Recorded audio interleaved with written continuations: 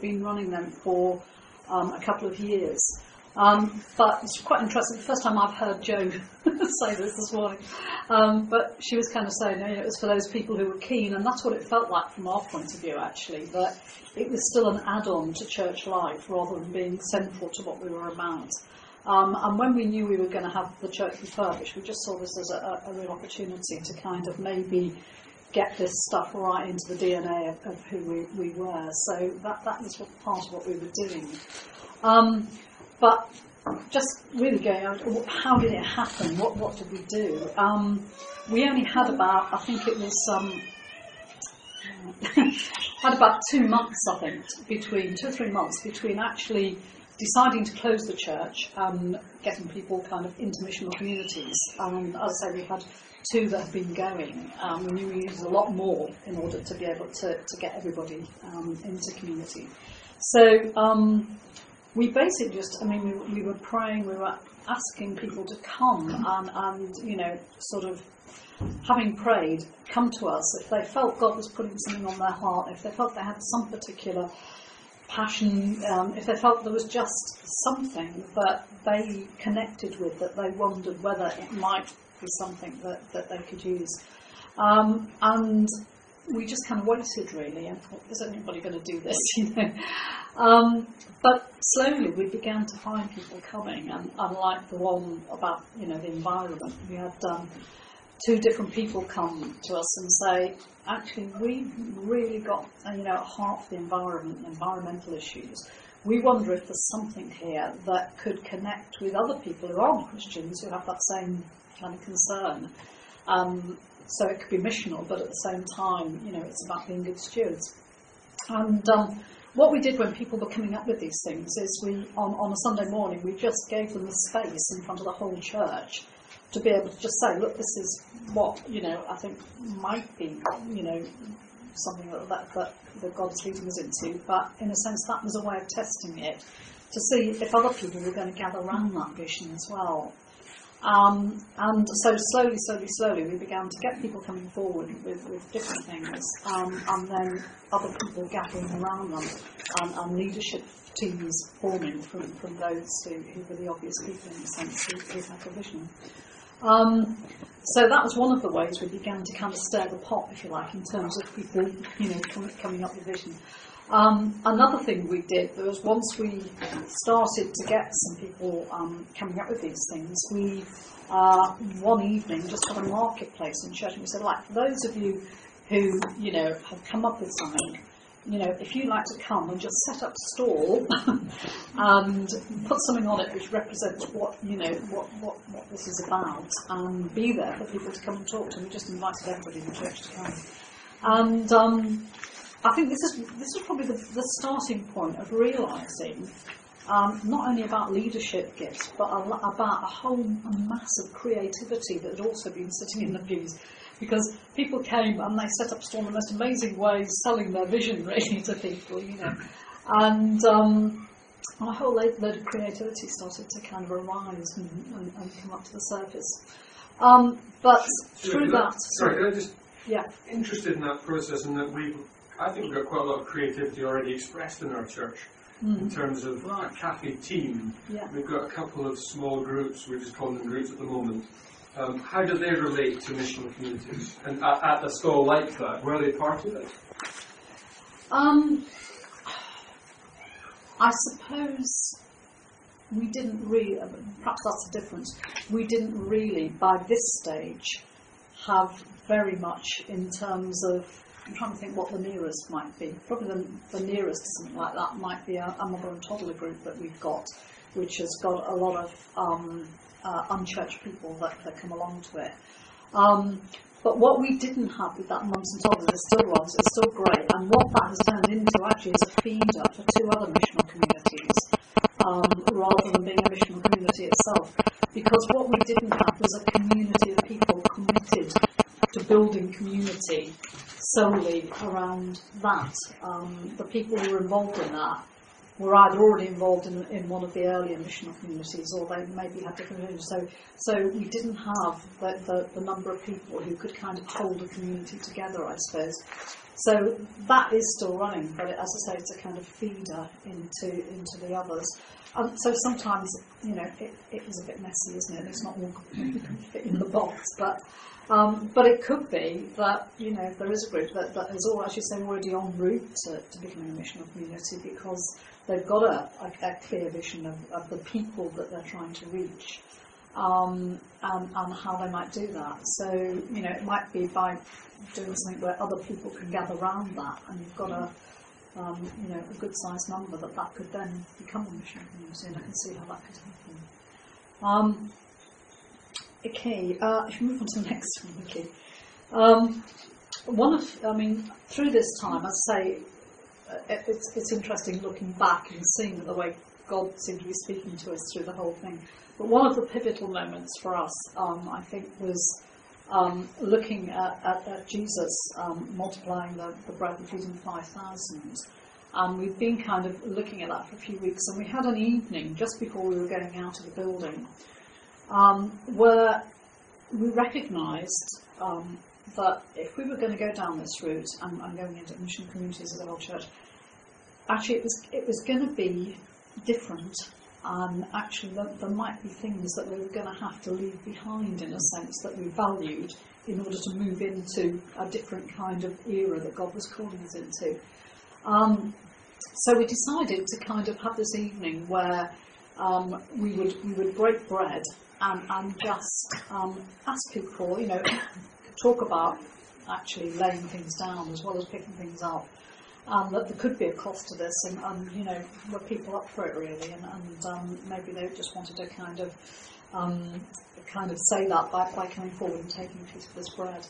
But in doing that, we as I say, we had the story of feeding 5,000, and it was this bit of Jesus breaking the bread before actually it multiplied, and there was this kind of sense that actually maybe we need to be willing for God to do whatever He wanted to do with us in order to be a blessing, and so that's kind of part of it. But it was one of those God moments for us, I think, when we were standing at the front, and I remember I just closed my eyes and thought, well, okay, we're going to pray, and we're going to break this bread, a big loaf of bread, and just break it in two and holding it. And I opened them again, and to see people just coming forward and knowing that they were really up for this, and there were people with tears in their eyes, and I think they just knew that actually there was something, this was one of those God moments. And it was a matter sometimes of laying things down in order to be able to move on to what God was calling us to. So, if we can move on. This was when we first went out, and we kind of looked a bit like church in the box, really, because we had committed ourselves to resourcing the missional communities as much as we possibly could from the centre. So what they would do, we had a system going where on, I think, Wednesday, something like that, they would email into us and say what they needed for their meeting on a Sunday. And we committed ourselves that we would supply whatever that was. And I think, we had things like, could you put some sugar paper in our box for some children's work we're doing, so we're running up and down the high street trying to find sugar paper. But it was really important, I think, to say, look, we know that people are giving of themselves here, they are committing themselves to doing this, and we have to support one. And in a sense, our role as leaders began to change because we had to support them in doing ministry rather than us doing the ministry. And going back to kind of Ephesians 4, part of what we're about should be to equip the saints for the works of ministry as leaders. And it really began to feel like we were equipping the saints for the works of ministry, even if it was buying sugar paper. But you can see the names on the boxes here, and they were kind of all ready to be picked up on the Friday by the leaders or whoever they asked to pick them up. And this was particularly important, as I said, when we were out of the building, because we were meeting once a month actually in two different venues. But one of the things for us was there wasn't a venue that was big enough to take us all, other than the church building. It's the biggest venue in town. So there wasn't another building we could have gone into as a whole community anyway. So we met twice a month in 2 different venues, but the rest of the time they were out in communities. Right, into the next one. And this was the bulldozers moving into the church. As Joe said, we really did. We discovered that the whole church is built on sand. The floor up. I've never seen it before. We haven't got a sandy beach actually, but there's more sand under that church than the whole of the Kent Coast, I think. So there you go. Don't know what that says, but this is when we reopened, and it must be good. Is it kind of? Yeah, she's right through. That last picture was. This realisation, actually, we now had a kind of a nice new building and what have you, but the use of that building was about how we could resource and equip people on mission. It had become mission-based. I think that's why I kind of threw out that comment at the beginning to you about, the use of your building and what your building might become. I just got itching to say something at that point. Sorry, Justine, could you go back on that? The reason I get excited about that picture, not that one, that's not exciting, nor is that. That's quite scary. No, the one with the church, the floor. Yeah. Because I remember at the time, a lot of people, myself included, were quite disgruntled about the pews going, because they kind of look nice. And but soon after the church was refurbished, it's gone back, Justin. It's gone. Yeah. Oh, really? Thank you. We were given permission to hold a ceilidh in the church. That's something you definitely couldn't have done. The pews have been there, and. Yeah, as I said, it was because part of what we do is have these events that attractional events that then act as a feeder into our Sunday meetings. And there was a really special moment, the end of the ceilidh. We all did the Old Lang Syne thing, and I was up near the chancel, up near the window, that end, and and we were singing it. We were all around the cross, because that is actually a cross on the floor. And I was really choked up at the moment, because I actually thought, yes, this is why they've done it, and this is why we're doing this. And it was just a really special moment. Part of our liturgy, that kind of done in our worship book, obviously in our church, and to have the Old Lang Syne is really important. I'll make a comment and ask the question. So, I'm always delighted that there aren't pews in our church, and no organ as well. But there's a book called Creating Uncommon Worship, where they encourage you to go in at midnight and just dismantle all the pews and get them out before anyone can confront them. It limits church so much. Yeah. Even if you take out the first 4 or 5 pews, it still limits things. So you can't see properly. But so the question I had was actually more about training and visioning for people who are leading these groups, because obviously you had that breaking of bread and people felt called by the Lord to really get involved. Yeah. But then, you do need to equip everybody to do the work, so they're not just working in a vacuum. So how do you manage that? Okay. I think it's quite important, and I think one of the comments of kind of Peter made was about, this is going to be a kind of longer term thing, in a sense of, you can't do this in a month. And from 2002 onwards, really, we were beginning to teach and train people in what this was about. So we'd done quite a bit of leader training beforehand, and vision on what this was all about and why. Having said that, when it came to going out the building, there were a whole lot of people who hadn't been involved in that who were going out. So in a sense, it was then kind of us having to catch up with some of that. And while they were out, I think we did 2 or 3 sessions while we were out the building. We hired a school and did a few training sessions in there. But I think in terms of learning, it's been much more about kind of reflective learning. So as people have gone out and done things, where we've come to now is that people can come back and actually reflect on what has happened and what they feel God has been saying in that. And then our job seems to be to kind of help them to discern what God might be saying in that, discern what the next steps might be for them, and kind of take them round in that. The pattern we have now is that twice a year we hold these learning communities, and all of our leaders come to that. And so we've got 12, 13 teams of people meeting around this building, and it's all set up for them. They have their own space they can work in throughout the day. And we give some input from the front, which will help them process throughout the day what is going on for them and what God might be saying, and they get an opportunity to pray for one another as well as they go around at the end. But those days, what we've realised is that the leaders seem to have, fed back to us how valuable they have found those, because at the end of it, we then kind of take all the stuff that they've done, put it on paper and what have you, so that next time, in 6 months' time, when they come back again, they can see what kind of goals they set for the next 6 months, what they thought God was saying, how that's been working out. And then within that, we commit to meeting with each leadership team once a term as well. So we're kind of individually trying to work with the teams as well.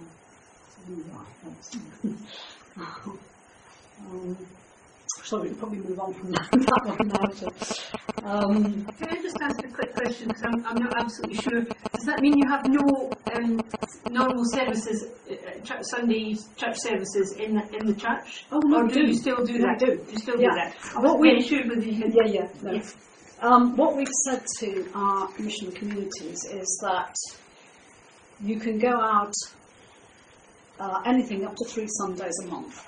There's one Sunday in the month where we would like everybody to gather together. So the first Sunday in the month, everybody gathers. But it's up to the mission and community leadership teams what they feel is right in terms of meeting out. And in fact, most of them now are probably down to once a month because they're meeting at other times as well. But some of them are kind of meeting out twice a month. There was one period where one of them said actually we're going to meet out 3 times because they wanted to run an alpha course in a school on a Sunday morning, and so to do that they were going to be out for 2 months or whatever, so we kind of they went and did that. But we try to have once a month where everybody's together, and in fact this has been highlighted for us recently because we've actually taken on what was a St George's Church plant about 12-13 years ago. And basically they've kind of lost their leaders and various things have happened. They've shrunk somewhat. And they've now asked to come back under our oversight. And what we're working with them now is how they can become a missional community. So what they have begun to do is come in on the first Sunday in the month with us, but they are still meeting out where they have been meeting for the other 3 weeks. And we're kind of working with them at how to make things more lightweight because, again, interestingly, one of the things they've got is burnout because they've been trying to run church with too few people, not enough leaders, and on Sunday morning. And one of the things when we were out of the building, and I think again Joe kind of highlighted it, is that we first went out. There's something about Sunday in our mindsets, isn't it, as Christians? I mean, if it's Sunday, we've got to create something that looks like a service. And we found when people went out, how much we encouraged them, it doesn't need to look like it. It kind of did, because there's something I think ingrained within our mindsets that we have to do with these particular things if it's going to meeting on a Sunday. And while we were out of the building, I guess in some ways we kind of thought, okay, that's probably quite valid because there wasn't anything else going on, so actually it was church really for them. So while we were out of the building, but once we came back in again, it was then really working with people, helping them to see how they might be able to meet together and not look like, because quite frankly, as Joe said, they weren't replicating what we're doing Sunday morning because we can do it far bigger with all the people who have got the gifts for it rather than these people who thought, well, actually, how do we do worship? Have we got anybody who can do this either? So things really have evolved as we've gone on, and I think it's quite important to say, as I say, the vision started in 2002, 9 years ago, so we're talking about quite a time of working our way through this.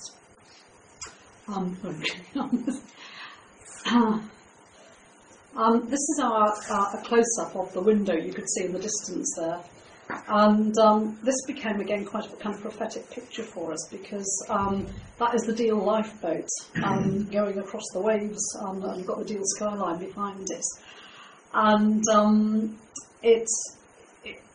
we began to use that analogy in terms of missional communities being a bit like lifeboats going out from the lifeboat station, the church centre being the lifeboat station, and missional communities going out in order to see, in one sense, lives saved, but it was going out to help people, to rescue them from, whatever the circumstances of life, or to see God rescue them. But actually, it kind of just gave us a picture, and it became the fact that was actually in our window there. It was great because it was part of who we were in.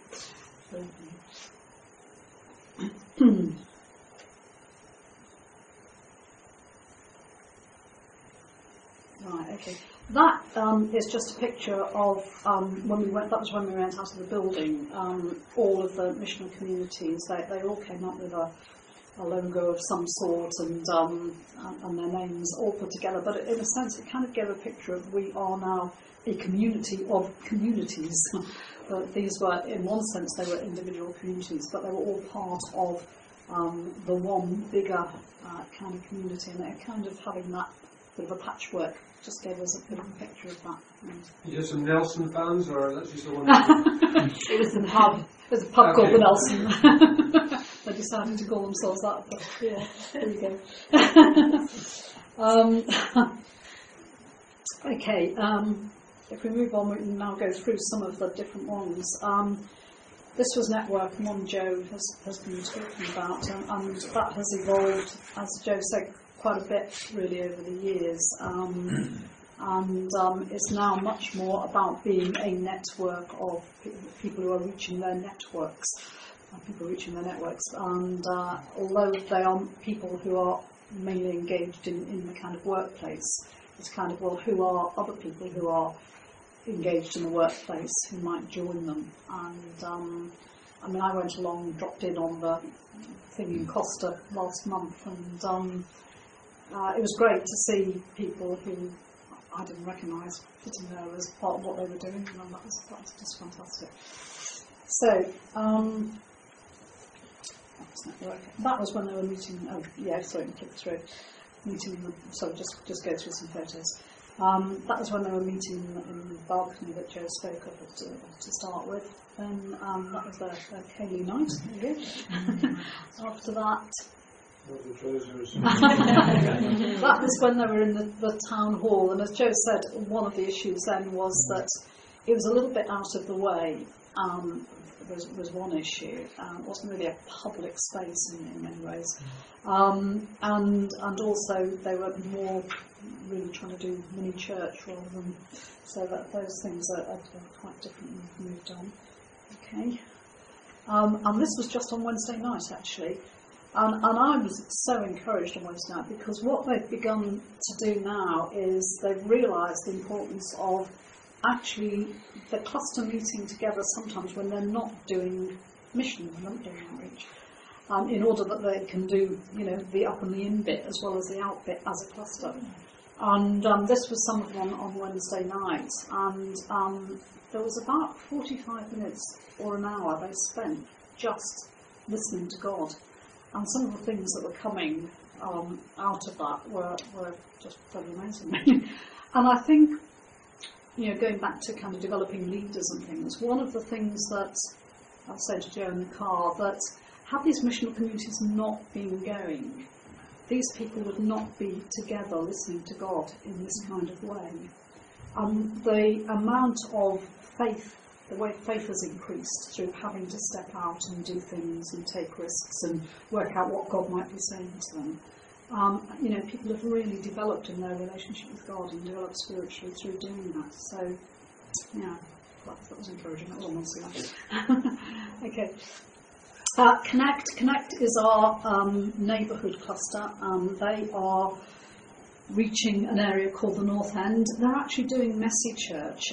Again, it's not Messy Church is just the thing they happen to be doing at the moment. The important thing is the community that they are called Connect. And they've tried various things in order to connect with their community, the community they're trying to reach.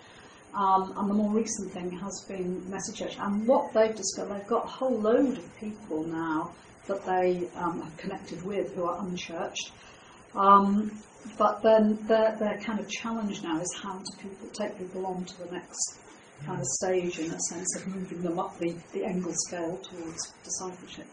But yeah, go through a couple of photos there, connect. Yeah.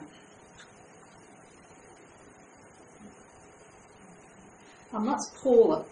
Paula runs a nursery up at that end of town, and she has never done anything like this in her life before. Certainly not kind of leading people in the worship and various things. But again, it's just an example of the way people have kind of, stepped out of their comfort zones and been willing to give things a try. Yeah. Yeah. And this was some of the Connect guys on Maundy Thursday, when we kind of do sandwich boxes of bread and wine we give to the missional communities who want to meet together. And so they kind of, again, create their own event of a meal and what have you. They've all cooked there, gathered together in someone's home for the meal. And then afterwards they kind of share the bread and wine together. And just jump in on that, I've got hundreds of questions, I'll try and keep them, but just one on that. Monday, Thursday, whilst you were offering something centrally as a church, or did you not? This year we didn't. Just the first year. Having said that, there is a community that has now evolved, which I haven't come to yet, called Shoreline. Shoreline are people who feel they are called to the centre, and some of our people who are involved in more kind of central ministries are part of Shoreline. And Shoreline have formed themselves into a missional community. Part of their vision, as well as some of the mission stuff, is actually to serve the other missional communities that are going out. But they are a missional community that's based at the centre, so they did hold something in the church building. So there was something, but again, it took the form of an informal meal, very much like that. They set up tables, they produced food, they ate together, and then they shared bread and wine. So it wasn't us as leaders doing it, they were doing it themselves. All right. Okay. Lighthouse, talk about schools, and Lighthouse is a mission community that is reaching a particular, got a vision to reach a particular school for the children, the staff, the parents, those who are part of that school community. If you carry on, there's one or two photos of them getting involved with things. That was when they were meeting on Sundays in the school hall and they were doing stuff. That was an event they put on at the school and had a load of people, and I thought I had another picture. But they've now, what they're doing now is a lunchtime club, called themselves Lunchtime Lighthouse.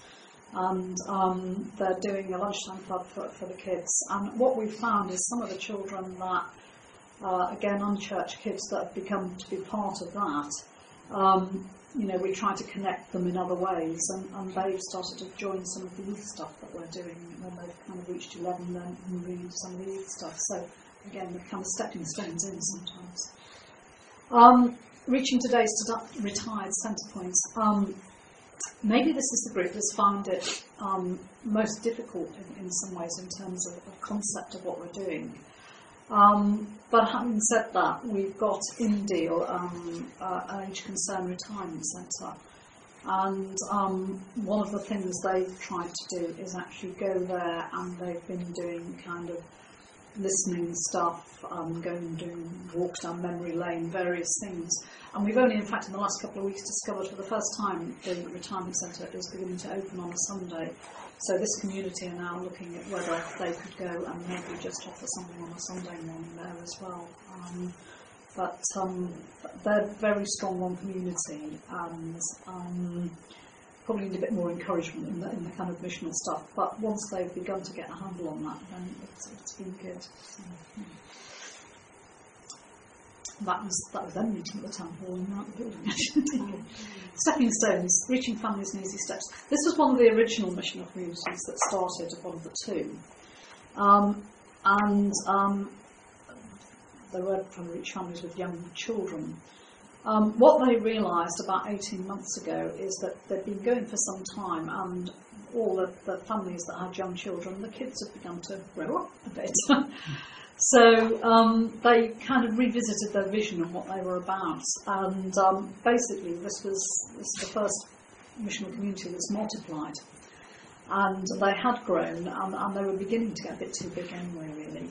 And once you get to a certain size, you begin to lose that extended family feel. They got people who were very capable of leading, and a couple of people kind of came up and said, well, we'd like to continue on with the original vision. They had younger children. Continue with the original vision, but in a slightly different way.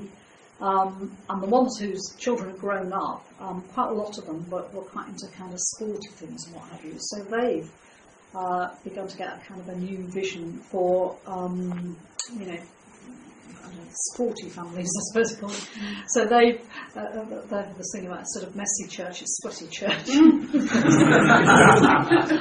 Not quite sure whether that was very good.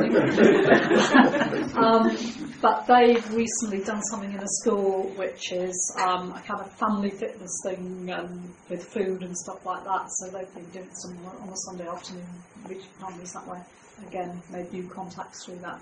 But they're being quite, incarnational as well in a sense, because they're just going and joining some of the stuff that is going on around the town and outside the town in terms of, like, if there's, a half marathon or a fun run or whatever going on, they will go along as a community and join in that and offer to serve as marshals or give out water or whatever. So they're kind of, going and getting involved with what's happening as well. If you flick through some of those photos, that was stepping stones when they first started.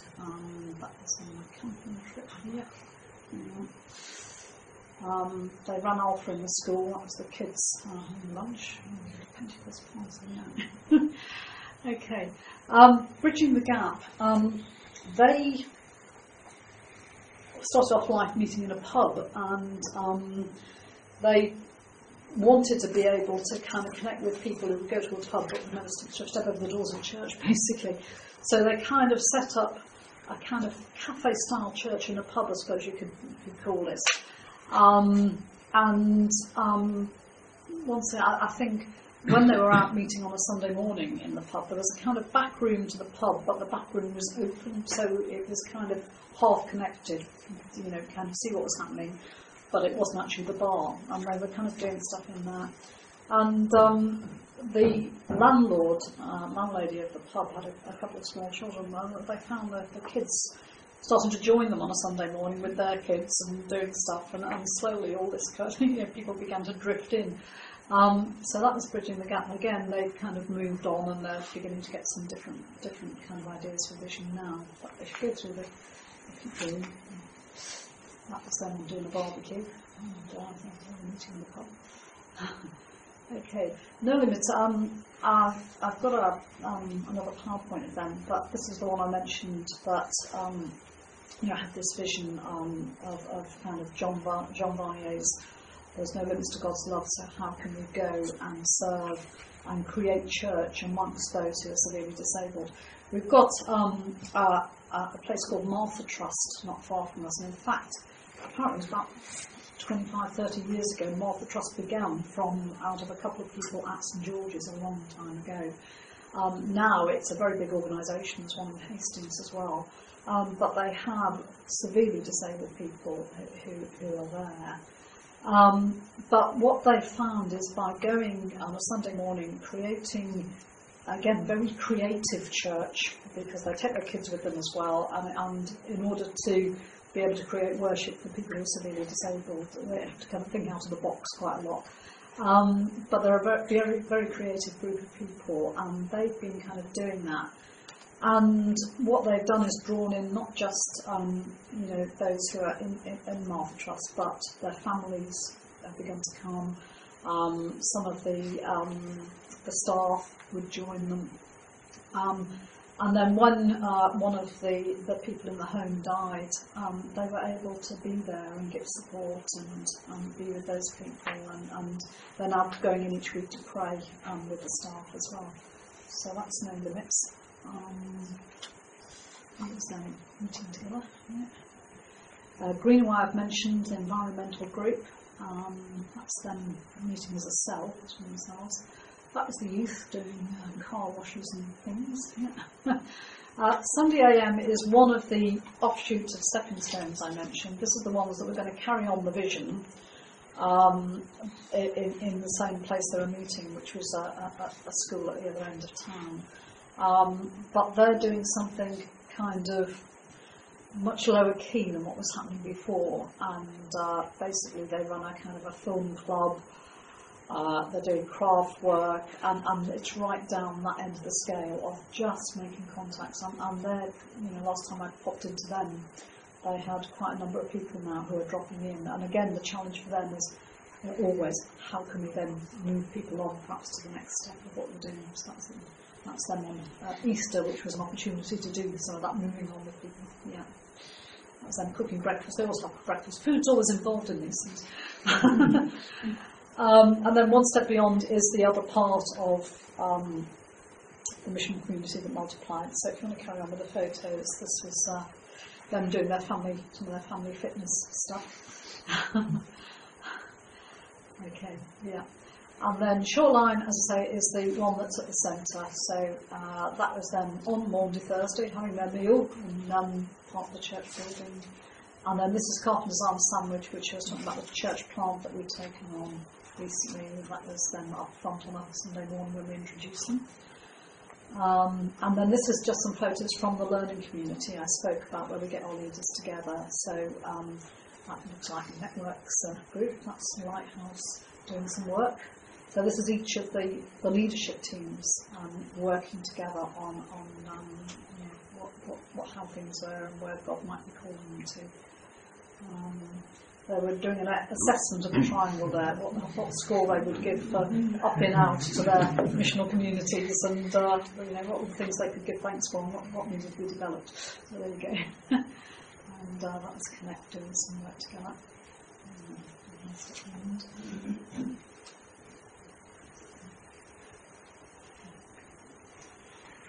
Yeah, okay. Okay, may as well just quick through that actually, very quickly. These are some of the things that have changed through having missional communities. They're more missionally minded. I'm not sure whether I like this term, but it's one that George Lings came up with about self-feeding sheep. I'm not quite sure whether I like it. There you go. This question of what is church, new release of lay readers, release of new and creative gifts, this feeling of extended family, mobilisation of the church, increased outreach for networks, and a go strategy. And I hope it's going towards the end there. Yeah, we've probably said that. Carry on, it's okay. This is a cluster fair. Once again, we've carried on this thing of encouraging them to come. But we now do it on a Sunday morning. We have a short time of worship, and then they've set up their stalls all around the church, and people can then see and connect with one another and what they're doing and what's happening. That was some of the photos from that. That was it, I think. Yeah. Peter. Do you want to take a couple of minutes and speak to somebody that you're not sitting next to and say one thing that struck you about this morning before we carry the conversation on? Is that okay? Stand up and stretch. We're looking to finish at 1 o'clock. There were horseshoes called as possible for some people. I'm aware that's not possible for everybody. But just 2 minutes, quick stretch, and a comment, one comment to somebody that you haven't spoken to this morning.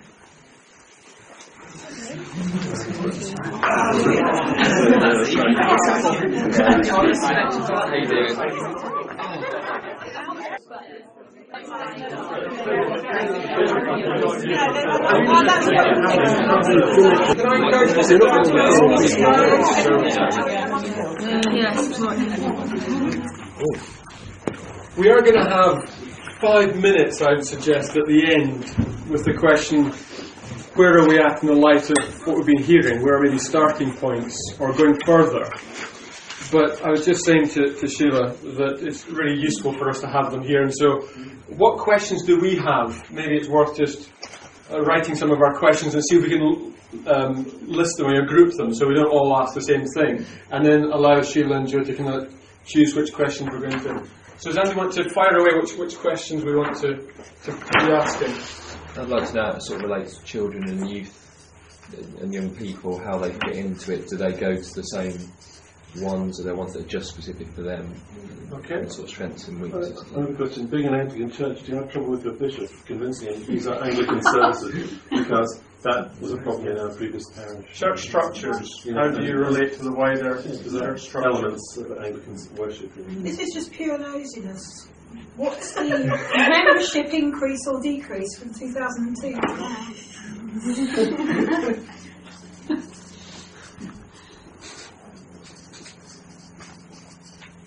Okay. What's the one main pitfall that we need to avoid? just you choose one, because I'm sure there's lots. That's theological training of the leaders. How do you make sure or support people in their theological training, not just their leading of the different clusters? What model do you have for your... You weren't going anywhere this afternoon, weren't you? What model do you have of your financing for your church? From within the church and outside?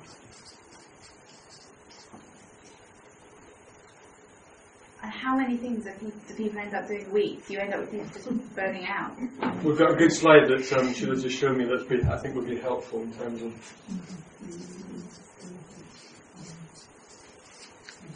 So do all the groups feel linked? Is there a sense of togetherness as one church? Yeah.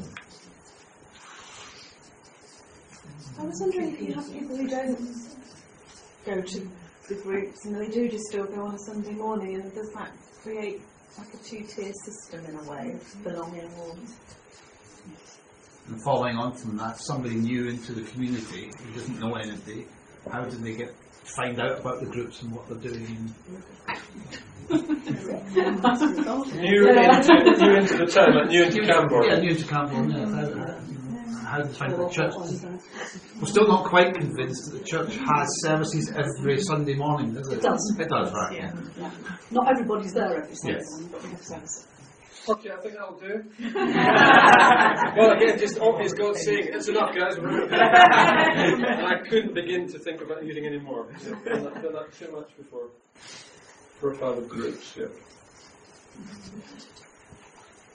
Do you want to take one or two then? Right.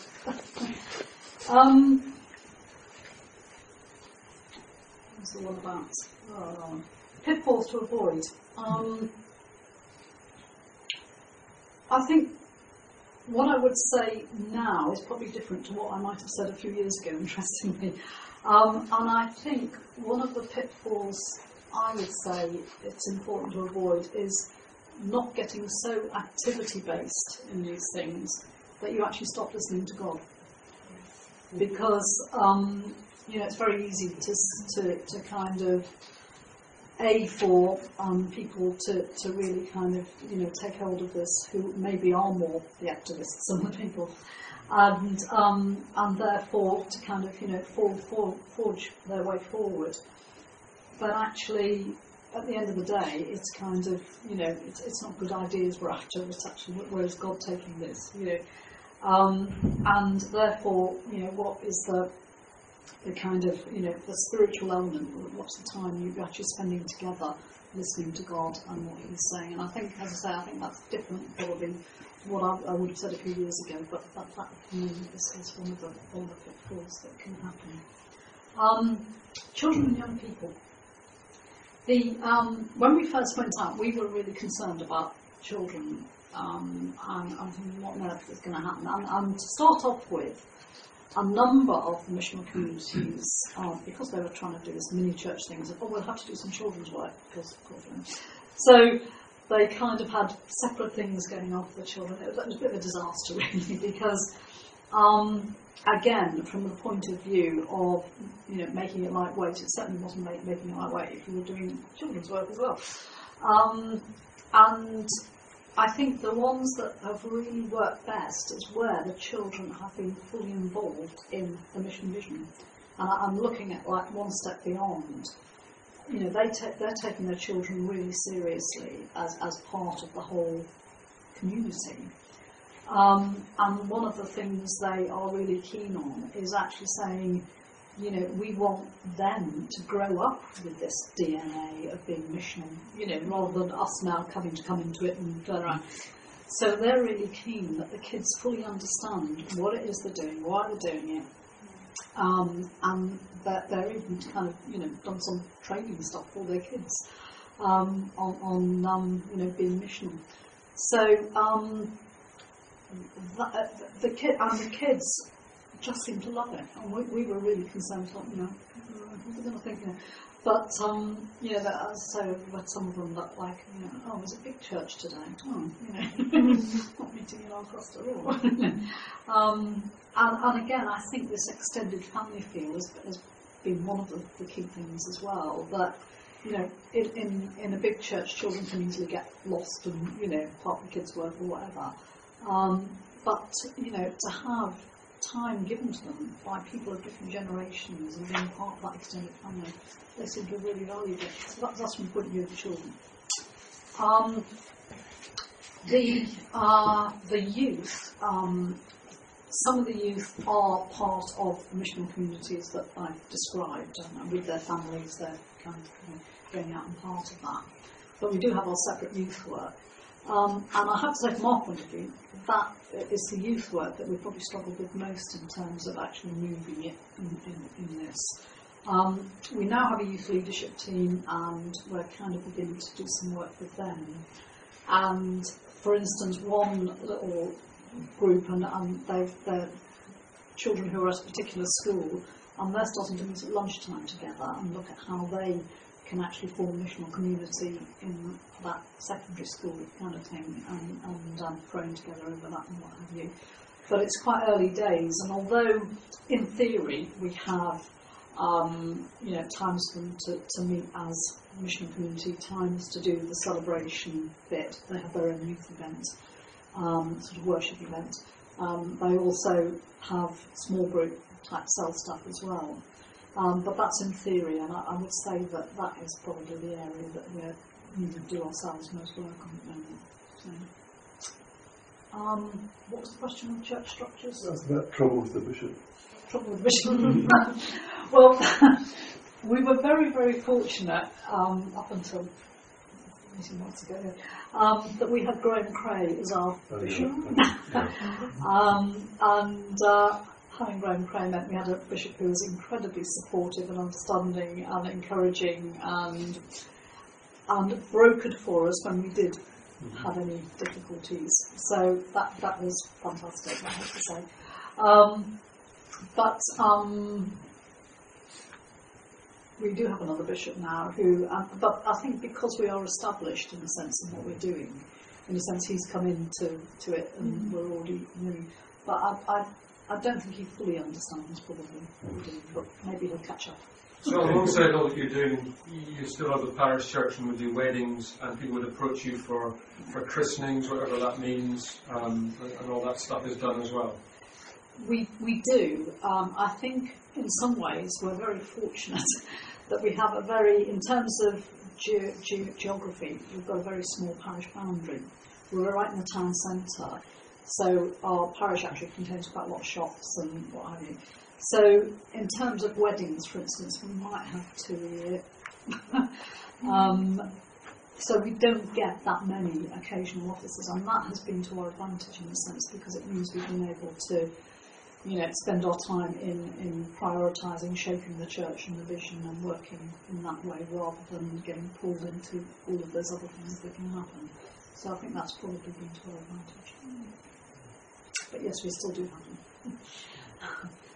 them. Membership increase. Quite a difficult one, really. I mean, we are full again on a Sunday, and we have increased, but I think the biggest increase is in the continued fringe of people. Whereas before we had this fringe around the centre, now we've got a fringe around every missional community. So the size of the fringe that we have got now probably equals the size of the church almost in some ways, the number of contacts we've got. And some of those we've kind of managed to kind of move inwards in terms of being part of the church, in terms of discipleship and what have you. But we recognise that it's not a quick fix. It's kind of a slow thing of moving people through, and it's certainly a challenge for us of how we do that. But certainly we have increased. I couldn't actually put a number on it, but it's the biggest increase certainly is in people who are kind of right out on the fringes, and hopefully are slowly beginning to move in. And also increased in depth, really, of faith, isn't it? I guess that's another. The increase in faith of the people who are part of the church has been enormous. Who are involved in this, that has been enormous. Do where the missional communities meet go across parish boundaries? And in that case, how does that affect the relationships with other parish churches? Yeah, that comes into the church structures questions there. But when I said that Graham Cray was very good at brokering for us, when we first went out, that was one of the things we had to have conversations about and explain what we were doing. And one of the things we needed to explain that actually this was going to be in absolutely no way competition to what those churches were doing, because it was so completely different. For instance, one of them that was crossing a parish boundary, that were meeting in the pub, and 100 yards up the road was a high Anglo-Catholic church that maybe higher than it was like chalk and cheese. So the people who would go there thought we'd never go to the pub, and vice versa. So actually what we tried to help people see was actually this was about something completely complementary. It wasn't about trying to pinch people or whatever. And in fact I think we didn't get any transfer in from other churches or anything like that, because it's not something you necessarily want to buy into in that sense, more likely to do that with the big thing happening, really, I think, transfer. Sorry, I'm hooked on this, but has there been any reaction from other denominations? Expressing interest, how do you do it, how do we develop it, that kind of thing?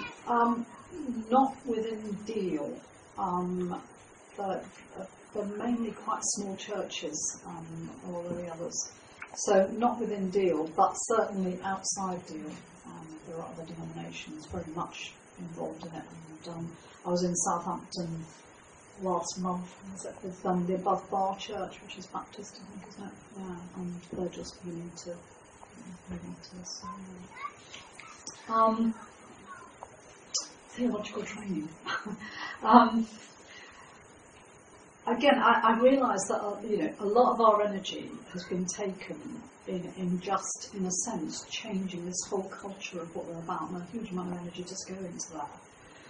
And so it's only in the last probably year or so that we've realised that this is one of our shortfalls. Recently, we've just put in what we call Toasty. And Toasty is theology on a Saturday that will transform you, I think, something like that. But they serve toast as well. No, it's breakfast on Saturday morning, followed by theology. And we're actually using the St Paul's Theological College, St Mellitus stuff, which comes packaged in DVD form and what have you. But it's really good stuff actually, and it means that people are being stretched. And we were surprised how many people came actually, because I thought, I wonder how many people are going to come to this. But I think about 30 or 40 people in total have been coming along and engaging with those kind of issues, and have really appreciated it actually. So that's one of the things. There's also the MSN course, which I think Mission Shared Initiative course, which I think you've got running here as well. Quite a number of our people have been through that as well. So. Finance. Is that you? Yeah, I mean, we continue to hold all the finance at the centre, as we always have done. And what we have committed to is for resourcing the mission communities in whatever that way they need to be resourced. So people continue to, I don't know, that's the question you're asking. But it's more about how you get that fund, how you raise your finances.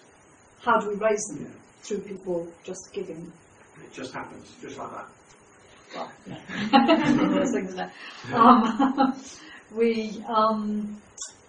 I mean, every 2 years we would probably, like most churches, do a kind of a stewardship thing, but we encourage people, to give by standing order. We don't have collections on a Sunday morning.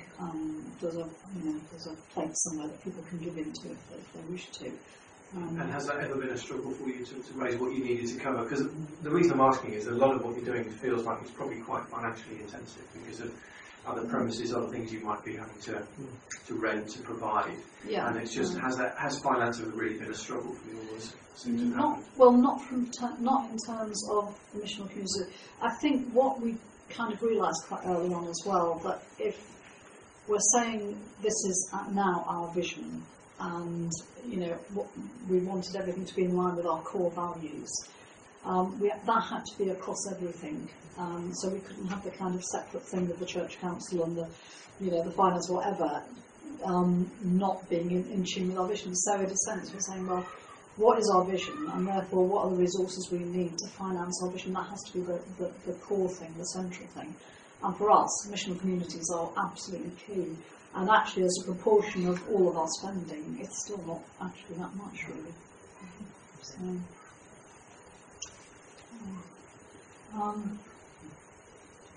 time and burnout, probably said a little bit about this, but is it worth just showing that last slide? Yeah, I think it is. Yeah. Sorry, Where is it's that? the last slide on the previous, the first PowerPoint we had. Which was the last slide. Yep. Yeah, that's it. Balance rhythm. Yeah. This was just an example we've used fairly recently because exactly the same kind of issues in the sense were kind of coming up for us. And we wanted to help people be released into trying to find a balanced rhythm of meeting together. So, for instance, the green thing there represents the wind triangles or missional communities doing stuff together. The red is the Sunday worship, and the blue is the cells. And this was just to give an example of what could happen. But for instance, we said, if you're at church on Sunday, Fruits, and you've got on the Saturday something happening by way of a mission event, then don't come to church on Sunday. Now, actually, so the vicar to be standing there saying, don't come to church on Sunday. But actually, it's trying to say to people, you've got to have a balance. Like, we are going to end up with burnout. And actually, how can we do this in a way that, will help, will make it doable, really? And so, for instance, the missional community, meeting on a Wednesday, the triangle is in the upward bit because they're meeting, like Joe said, to be, with God together and listen to God. So that was kind of doing the upward stuff on a Wednesday as a missional community, and then an event happening on a Saturday doing the outward stuff. We've got cells in there, but the cells are only meeting twice in the month because one of the Wednesdays they're meeting as a whole missional community together, and the other Wednesday they're having some kind of social event.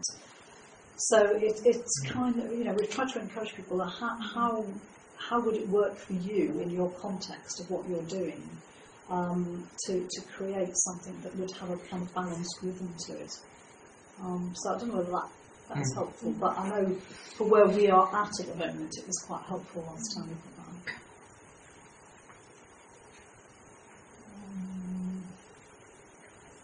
Sense of togetherness. We've been very clear on this being both a kind of gathered and dispersed model of church. So the coming together on a Sunday is really important. And I guess in any larger church, it is always an issue. In a sense, that's why one of the reasons why we launched Naomi's Roots. That it is difficult to get a sense of family on a Sunday morning if you've got hundreds of people there. But I think by being in missional communities, it has increased the sense of togetherness on a Sunday, because even though it might not be happening across the whole church, people who previously might have only known 2 or 3 people and not even found them on Sunday morning now actually know a whole network of people through being part of missional communities. So I think there's a kind of overspill from what is happening in missional communities into a Sunday. Would you say that? Yes. Yeah. Sheila, Joe, we want to thank you for we keep bombarding you with questions because I hope that indicates, and it does, that we are thrilled to have you with us and delighted with what God's doing in Deal and this model that you're now sharing with our churches. Because I do think an awful lot of what we've heard this morning, we're nodding thinking, we're not far from there. That's doing those dots together in a different way for the sake of the kingdom, to draw people more in to things. We're doing plenty of stuff. How we keep the being in line with the doing. I just think this comes at a really, for me, it makes an awful lot of sense at the time and the stage we're at as a church. And so it's been very helpful to hear a real example. And to do it on a Saturday morning to come up with all this together is fantastic. We'd like to pray for you before you go and ask you what particularly you'd like us to pray for you about. But before we do that, just 1 or 2 words for ourselves, just a moment as to starting points or questions that we have about this, that we are, as we begin to digest and look to transition, I would hope, towards a model like this. We need to make it right for Camborne, that's what we're saying. What questions do we have that we need to address in the light of this morning? Fire away. Prioritising the need. Prioritising The need. Specifically what we're doing. Prayer time.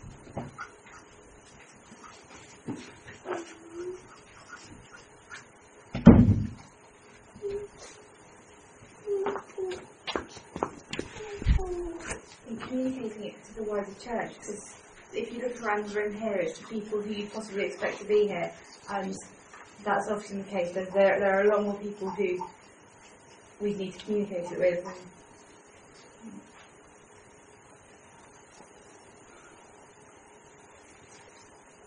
Also, it makes social media.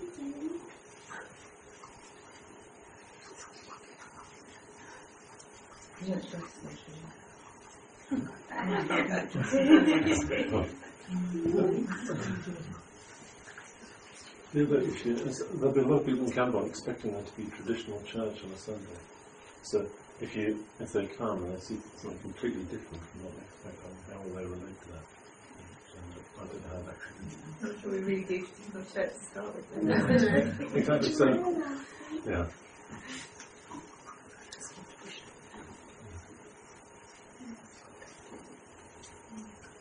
You have to be ready when we lose the use of the church for 6 to 9 months while the extension is done. Well, exactly. I mean, it's the second time in Missional Community stories I've heard this week that the key thing was moving out the building. What would we do if our building blew up? How dependent are we on our building? Someone I heard from Sheffield was saying, because I was in Sheffield this week, were saying that their building, they had a vision and a dream that God had said that to them. Look, you're so building centred. What happens if you just take the building away? How do you be Christians in that place now then? And it happened a year later. I think that's again what you're saying, having to move out the building. It's just non-negotiable. You are going to have to do something different. It's really kind of quite abrupt, but it's really...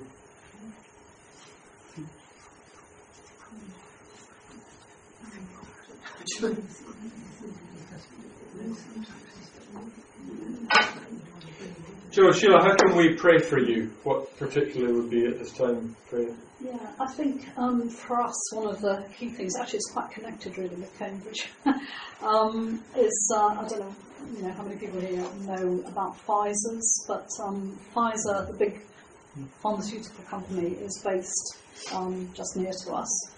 And we have 70 people and families who work for Pfizer's, and they are about to close down, whatever. And it's been a really difficult. A lot of those people are key leaders, and for them at the moment, it is really, really difficult there. And Cambridge is one of the places where some of them have been offered jobs to come. But we just know at the moment that it's very difficult as a church to kind of plan anything because we don't know where we're going to be, in 6 months' time, who we've got left, and we're trying to support those people through all of this that's going on for them as well. So pray for that, for us and for those people. Great. But just it's a bit of a time of very much a time of uncertainty. Okay. Can a couple of people express their thanks of what you've learned from this morning, just with Joe and Sheila with us? Any insights or particular words of thanks you want to do? Just that it's doable.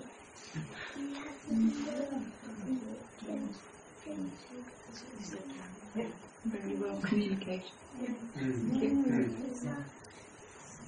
Let's just ask questions as well. It's not that we don't. It's not that we're afraid of it. We want to know more. So you inspired us to ask questions. I think you made it very clear because this is a journey that you've been on. Terrible word, I know, but it's been over many years for you. And so I suppose one of the things we can learn is we can start off and expect to get things wrong some of the time and not do it very well to begin with, and then in time find the right way for Camborne. So that's been really helpful, I think. Yeah, it's like it packs the sandwiches for us. I suppose we best check the cagoons. And he'll always ask for a stronger pickle,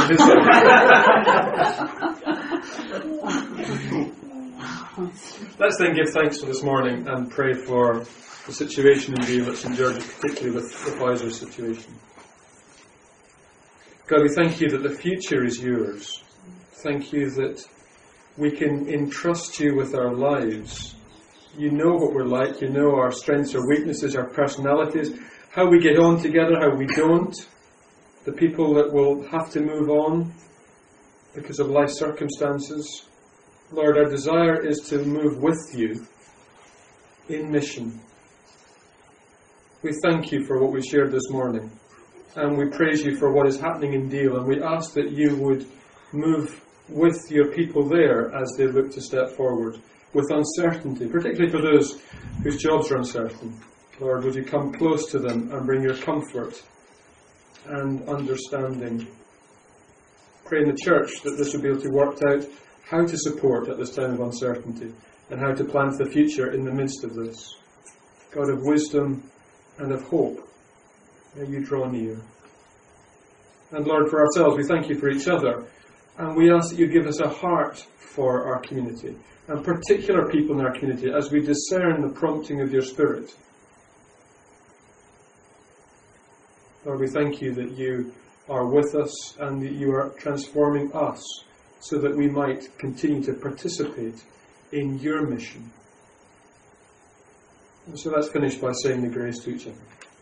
May the grace of our Lord Jesus Christ, and the love of God, and the fellowship of the Holy Spirit be with us all evermore.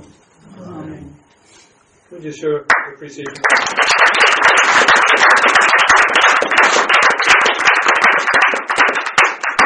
Thank you.